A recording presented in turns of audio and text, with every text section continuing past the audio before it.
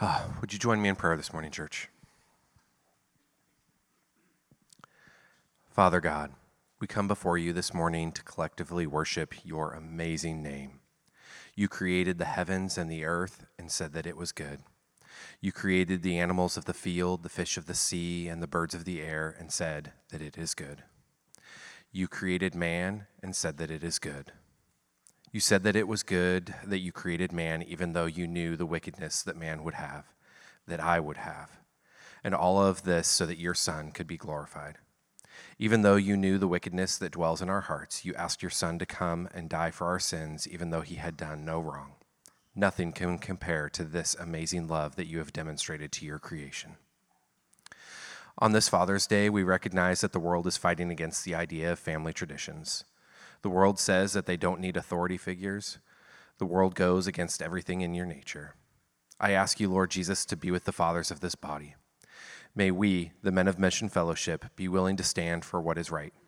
May we not be willing to teach may we be not only willing to teach our children how to be submitted to you, but may we live out our lives as an example to our kids to fully submit our own lives into your hands. I pray for the members of this church this morning. For those that did not grow up in a home with a dad that followed after Jesus, may they not let the view of their own dad taint the perfect love that you have shown us. For those that did grow up in a home with a dad that did submit his life to you, may they rejoice for that loving care and example that they were shown. Wherever each of us stands today, may we take a moment to acknowledge and honor the amazing character and name of our Heavenly Father today. I thank you, Lord Jesus, for all of the kids of this church. Today is a special day where a lot of our kids are moving into different classes. May you be with them through this transition and draw them to yourself as disciples.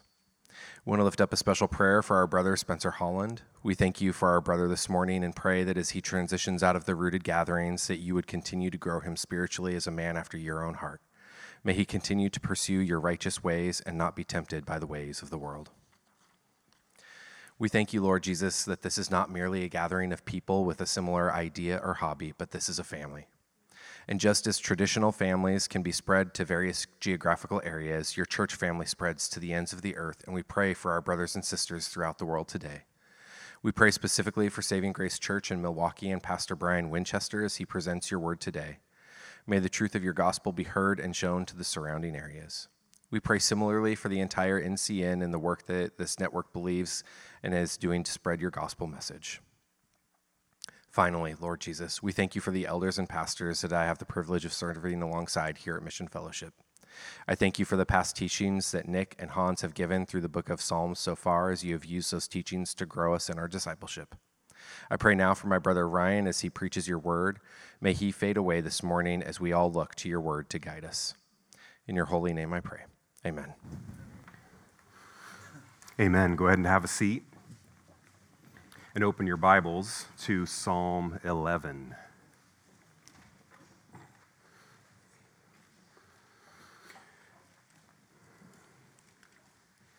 You've heard these sayings, or sayings like these, that you are what you eat, or you are the sum or the average of the 3 or the 5 people that you spend the most time with. The idea is that what you consume or the people that you're around actually become a part of you.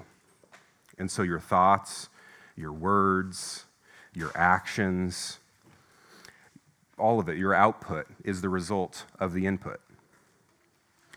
The Psalms we're going to examine today are the output of a person who has treated God's law as their daily bread. Abraham, Moses, Joshua, and Caleb are their closest friends.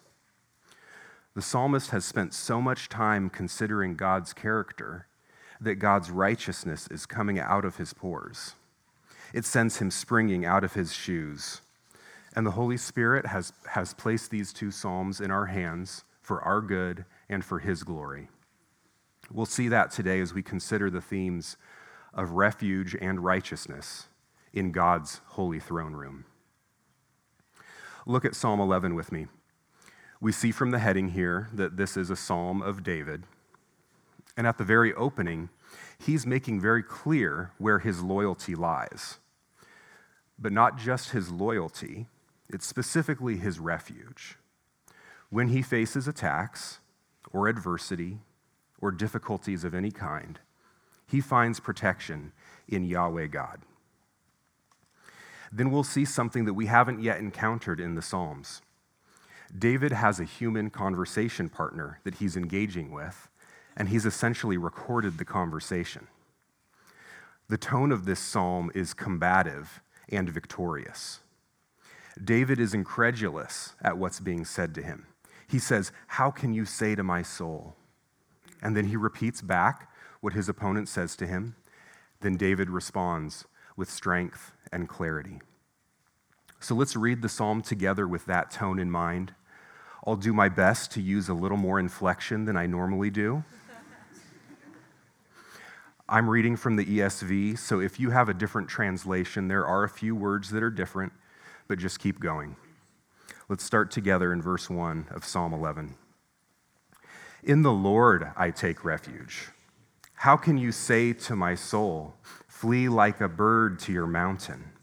For behold, the wicked bend the bow. They have fitted their arrow to the string to shoot in the dark at the upright in heart. If the foundations are destroyed, what can the righteous do? The Lord is in his holy temple. The Lord's throne is in heaven. His eyes see, his eyelids test the children of man. The Lord tests the righteous, but his soul hates the wicked and the one who loves violence. Let him rain coals on the wicked. Fire and sulfur and a scorching wind shall be the portion of their cup. For the Lord is righteous. He loves righteous deeds. The upright shall behold his face. The first thing we'll consider from this text comes from verses 1 through 3. That is, the faulty counsel of the wicked. David makes this bold, combative proclamation of where his refuge lies because this supposed counselor has spoken poison into his very soul. They have tried to undermine him at the core of his being. We don't know for certain if this person is from within David's camp, someone who lacks faith but thinks that they're trying to protect David, or if this is trash talk coming from an opponent outside of faithful Israel. Either way, this person is in a position of opposing God's revealed righteousness and justice. David's confident statement of refuge in the Lord is contrasted with his opponent's fearful counsel to flee. He gives the call to retreat. At best, this is a call to self-interested isolation and hopelessness. At worst, it's a rather sarcastic remark that one commentator translates, "Fly away to the mountains, little birdie." I can't help but hear that in the voice of the Wicked Witch from The Wizard of Oz. Then we see that they fear the wicked who are ready to shoot arrows. They don't believe God sees and will bring judgment on the wicked and vindicate the upright. It's as if they haven't read or believed Psalm 1. Do this for me. As we go through the Psalms, as you read them together and on your own, keep Psalm 1 in your mind. See how it is the spring that all the other Psalms drink from. Whether praise or lament, royal, individual, or communal Psalms, they base everything on the firm belief that if you look at Psalm 1, verses 5 and 6, everything is based on the belief that the wicked will not stand in the judgment, nor sinners in the congregation of the righteous. For the Lord knows the way of the righteous, but the way of the wicked will perish. In Psalm 11, David's opponent lacks the basic faith, the basic understanding that God's righteousness and justice will always prevail. There are two ways of the wicked we can see here. The first are those who attack God's people. They are blatant, here pictured as preparing their bow to shoot from the dark at the upright. They're in the dark, making no claims to godliness. They outright hate the ways of God and seek to undermine his people every way they can. The second way of the wicked is less obvious, but just as wicked.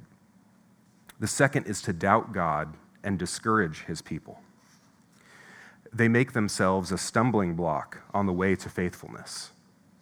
The opponent speaks of foundations being destroyed, but they have no foundations themselves. They are cast about like chaff in the wind. Farmers, even today, where they don't have machinery, trample the wheat to separate useful grain from the stalks. Then it's winnowed, it's tossed in the air. Useless chaff is blown away, even by a light wind, while the useful grain remains.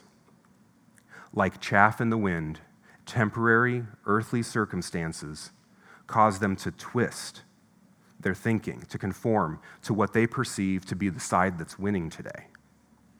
There is no weight to them, so they latch on to whatever ideology is fashionable at the time. They look around and they see utter chaos, so they join in. Their refuge is the mob. Their refuge is the approval of the world. They are the ones who are fleeing to and fro, seeking relief in all the wrong places. They have their minds set on the activities of humanity, not on the activity of God.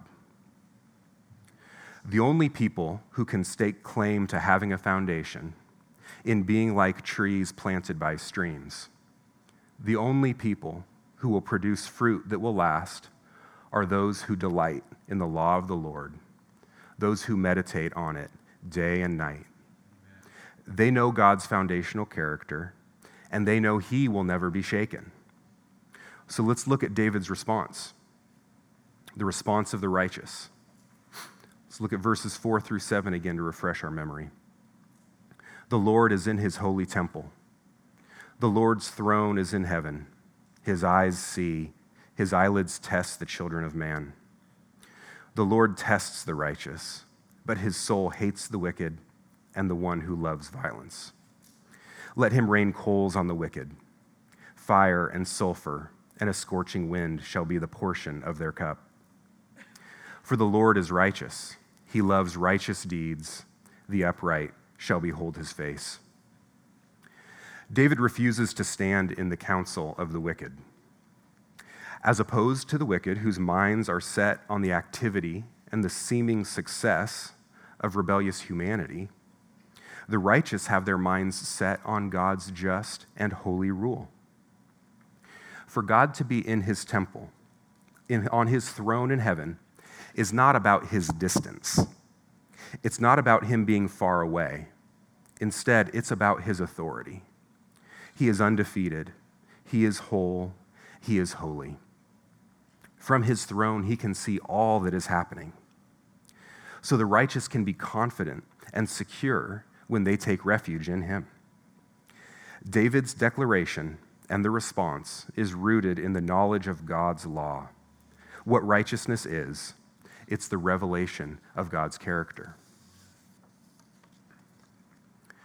Part of David's response to his opponent is to remind him that God sees. And seeing comes with understanding and perception. He's not an uninterested observer. God is not mocked. Humanity will reap what it sows. God is not blind. He does not forget. God is not surprised by all of the chaos and rebellion in the world. All of humanity is examined, tested, proven by trials. And God's testing divides them here into two groups. First, there is the wicked. Look at verse 5, speaking of God. His soul hates the wicked and the one who loves violence. This simple equation is that those who love violence, those who use violence to obtain their desires, or even just violence for the sake of violence, God hates them from his innermost being. What they have sown, they will reap. The fruit of their lives brings severe divine judgment. The psalmist uses language reminiscent of Sodom and Gomorrah to describe the end of the wicked. Destruction awaits those who think God will not execute justice. The second group is the upright. They imitate God in his love for righteous deeds. The righteous know that the attacks they are experiencing are the proving ground for their faith in God. So they take comfort that God sees them, and their reward is to behold his face. The Psalms are a book of hymns. They have an implicit invitation because they were sung. You're to bring yourself into them. You're to let your emotions and your thoughts, your doubts and your fears be filtered and redirected through them into worship. But it's a mistake to read Psalm 11 and always and only see yourself in David's shoes. You have the potential to sit in the seat of the scoffer. How do I know this? If the Apostle Peter, the rock that Jesus built his church on, could do this, then so can you. Turn to our New Testament reading for today, Matthew 16. Matthew 16, verses 21 through 27 have remarkable parallels to Psalm 11. Just prior to this passage, Peter has proclaimed that Jesus is the Messiah, the Son of the living God. Let's see how he follows up that bold proclamation.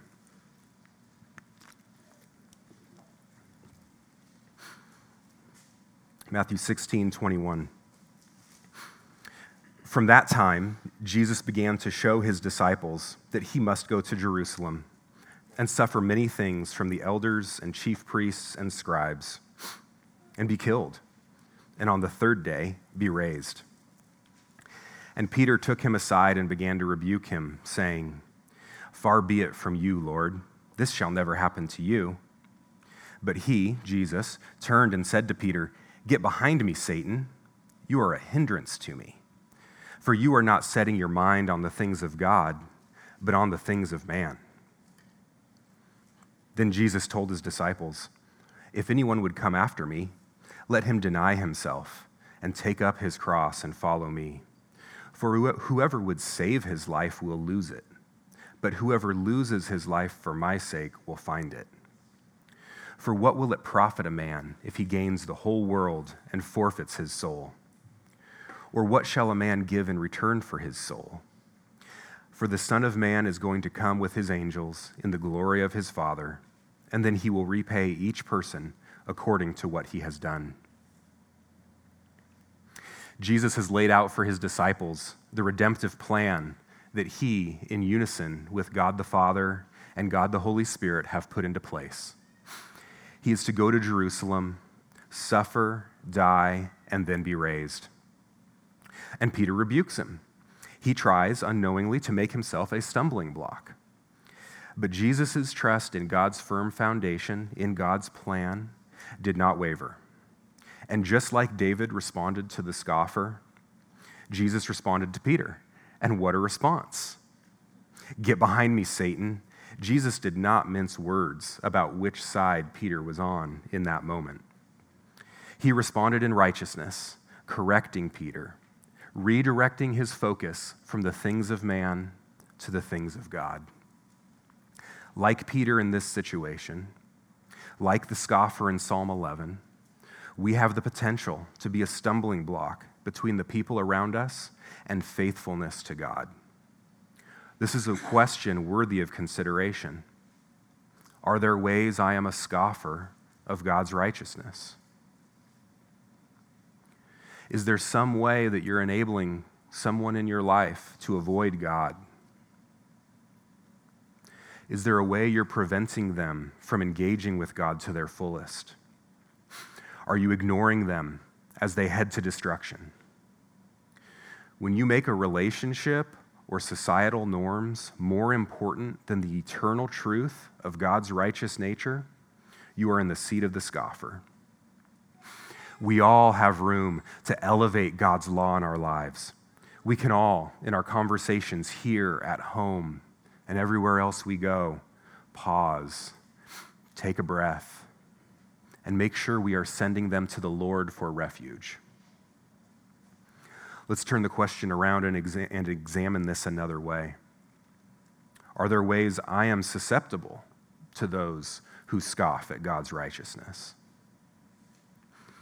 These doubts arise in all of us, whether from someone else or maybe from your own internal voice, and they tempt us to turn from God's decrees.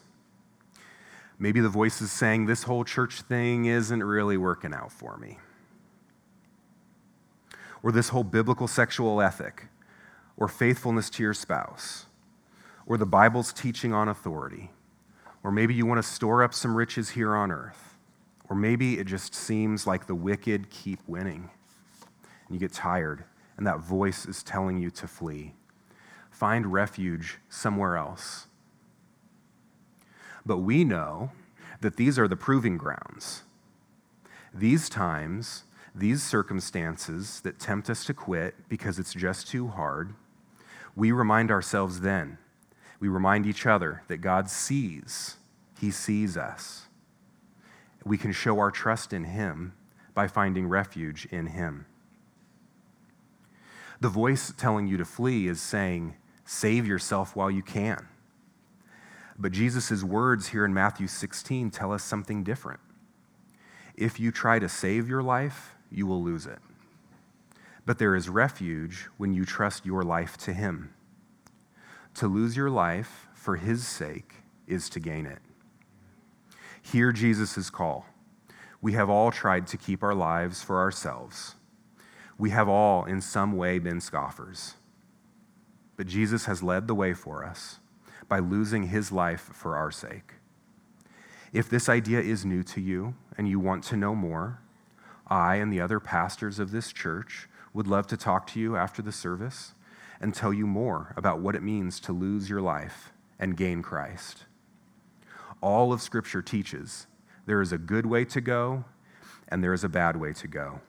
The good way ends in beholding the face of God, and the bad way ends in destruction. There is no third way. There is no neutral state. Look at Matthew 16, verse 27. The same promise is made here as in Psalm 11, only centered on Christ as the judge.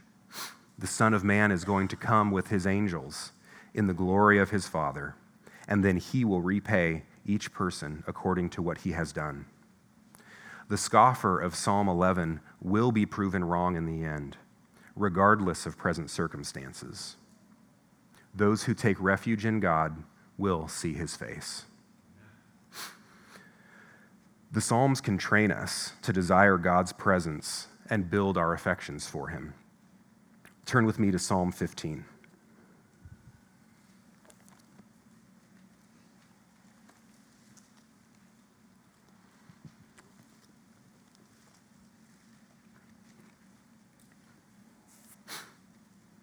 For all of the combat of Psalm 11, Psalm 15 takes a completely different form, but it's still the product of a mind and a heart that treasures God's holy temple more than anything else.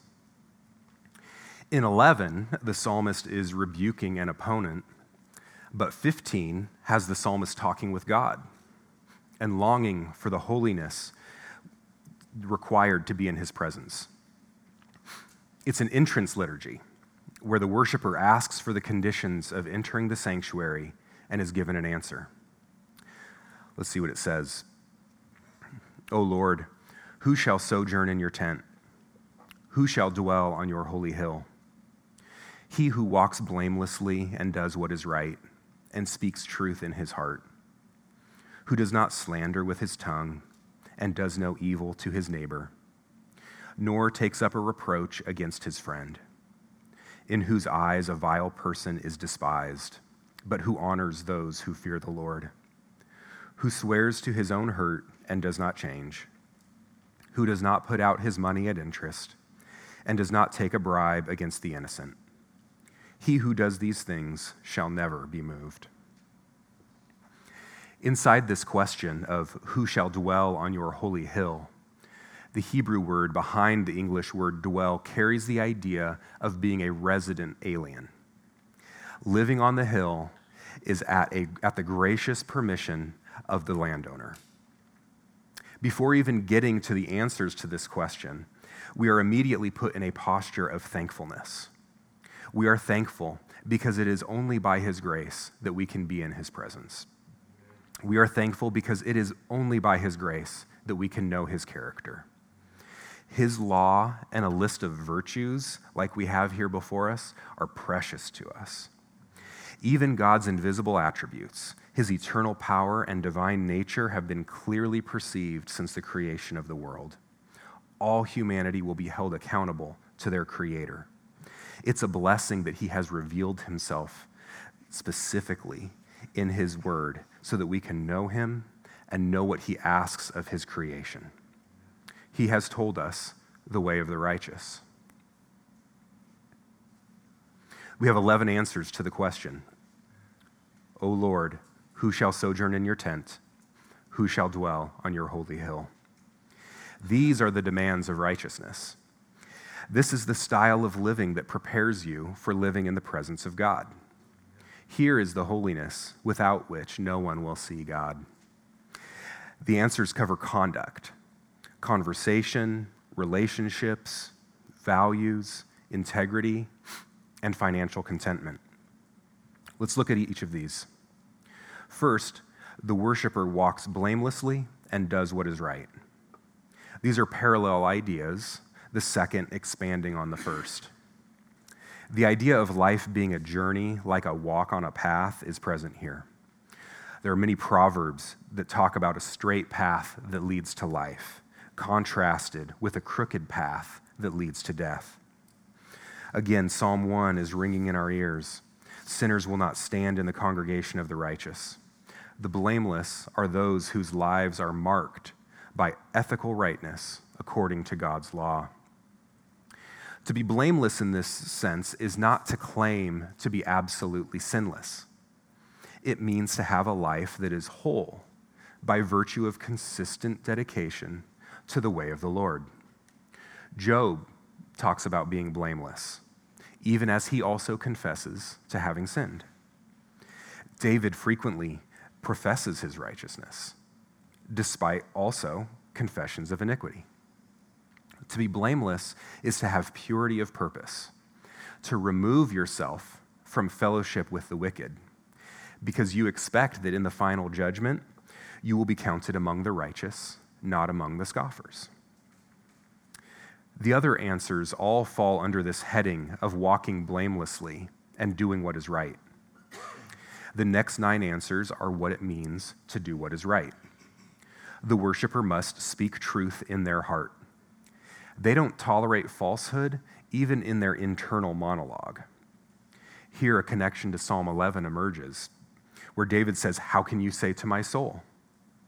The worshiper in Psalm 15 will not even let his soul talk to his soul in a way that is false.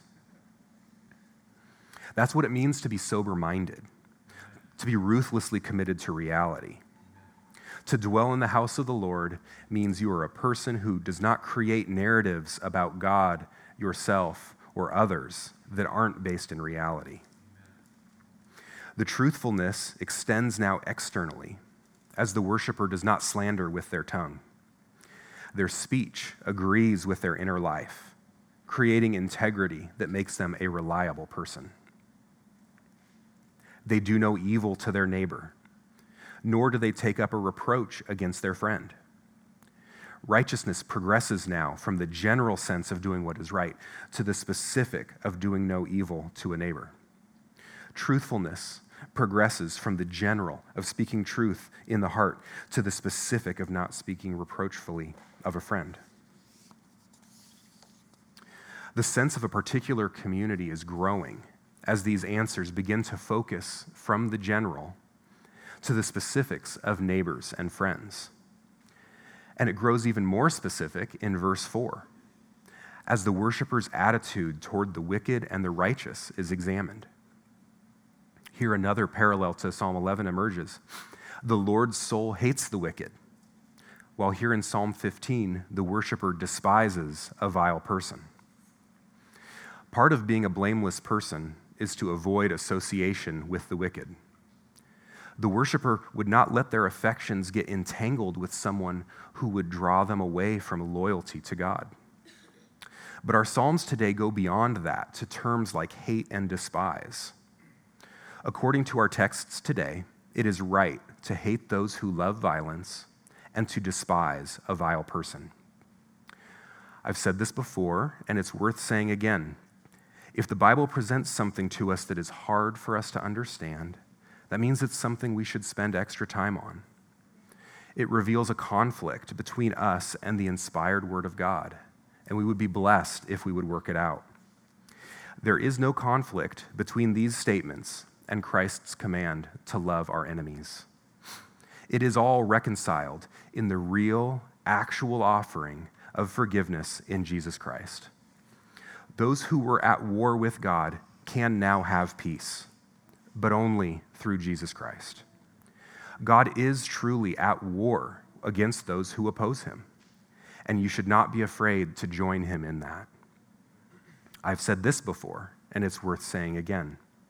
If you find it easy to hate those who love and despise the vile person, you have the chance to examine yourself to make sure there's no self-righteousness present.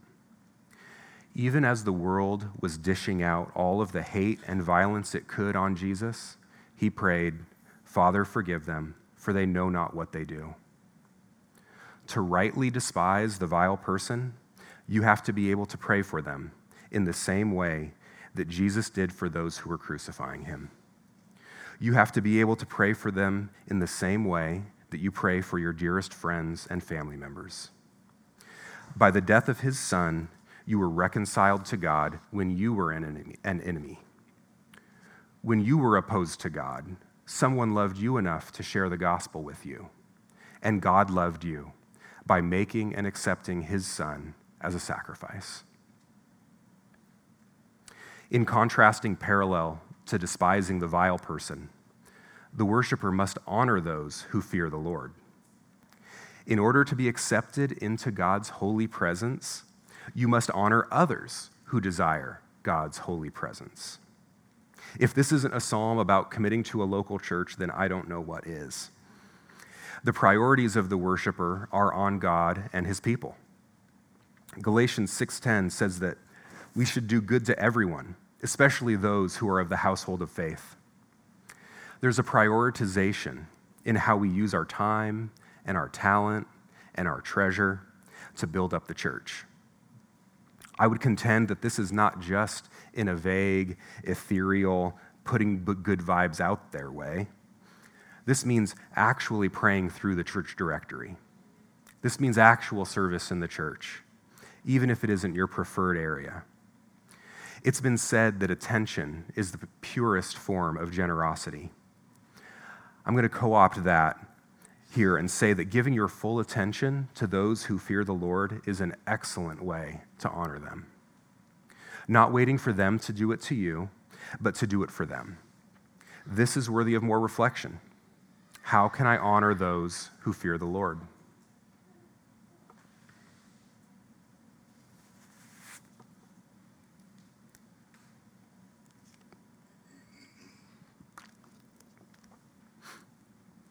Looking back to the last part of verse 4, the worshiper must be willing to follow through on their promises, even when it is costly. It would be better to not make a vow than to make one and not follow through. Their commitment to doing what is right does not waver, even when it hurts. Oaths and vows might seem like the practice of a distant culture until we remind ourselves of marriage vows and church covenants, contracts at work, and any number of other spoken and unspoken agreements we have with the people around us. Suddenly, we have ample opportunity to keep our promises, even when it hurts. The last two answers for the worshiper considers their attitudes toward money. First, they don't put their money out at interest. The law, specifically in Exodus 22, and further in Leviticus 25 and Deuteronomy 23, forbids charging interest on loans to countrymen. As is usually the case, loans were made to someone who needed money but didn't have any. To make the loan could be an act of generosity. Helping someone purchase land that would provide for their needs and produce an income to repay the loan is admirable. But profiting from someone else's need was not permitted. Similar to not making oaths unless you intend on keeping them, if you can't make a loan without charging interest, maybe you don't have the money to make a loan. There's an excellent proverb that applies here. Whoever multiplies his wealth by interest and profit gathers it for him who is generous to the poor. This, of course, implies that God would take that profit from them and give it to someone who would use it in a righteous way. The worshiper is called to contentment and generosity.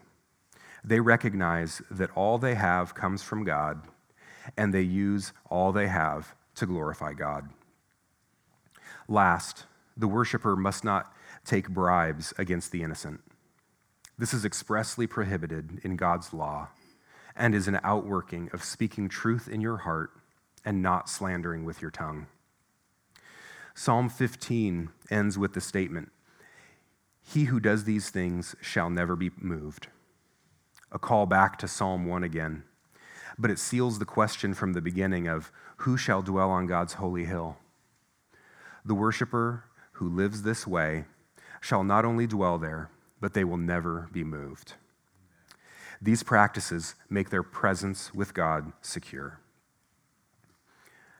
As Christians living on this side of the cross, we can meditate on this psalm and see how Christ is the truly blameless one who was sinless, always did what was right.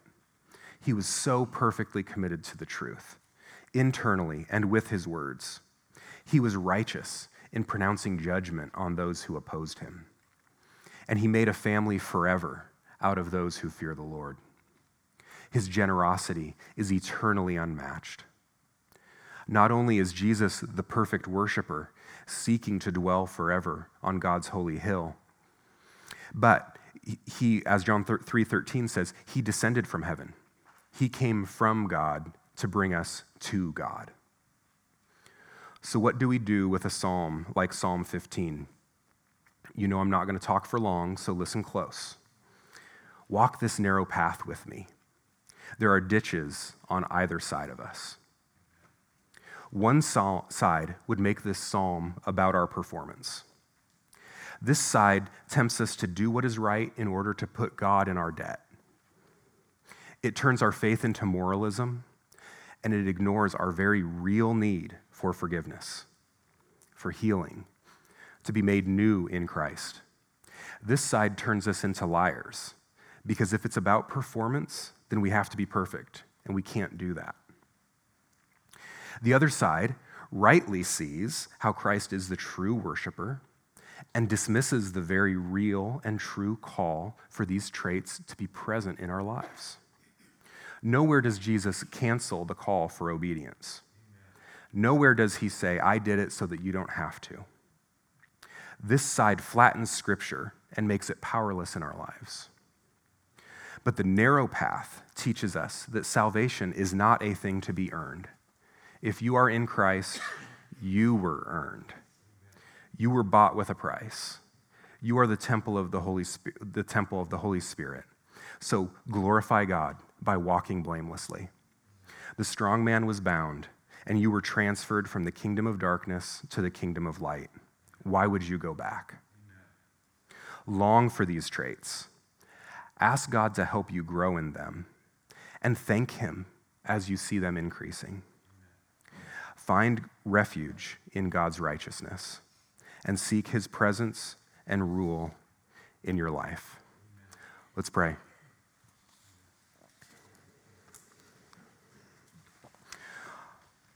Our Father, we long for your presence. We long for the protection that you provide from the attacks of the enemy.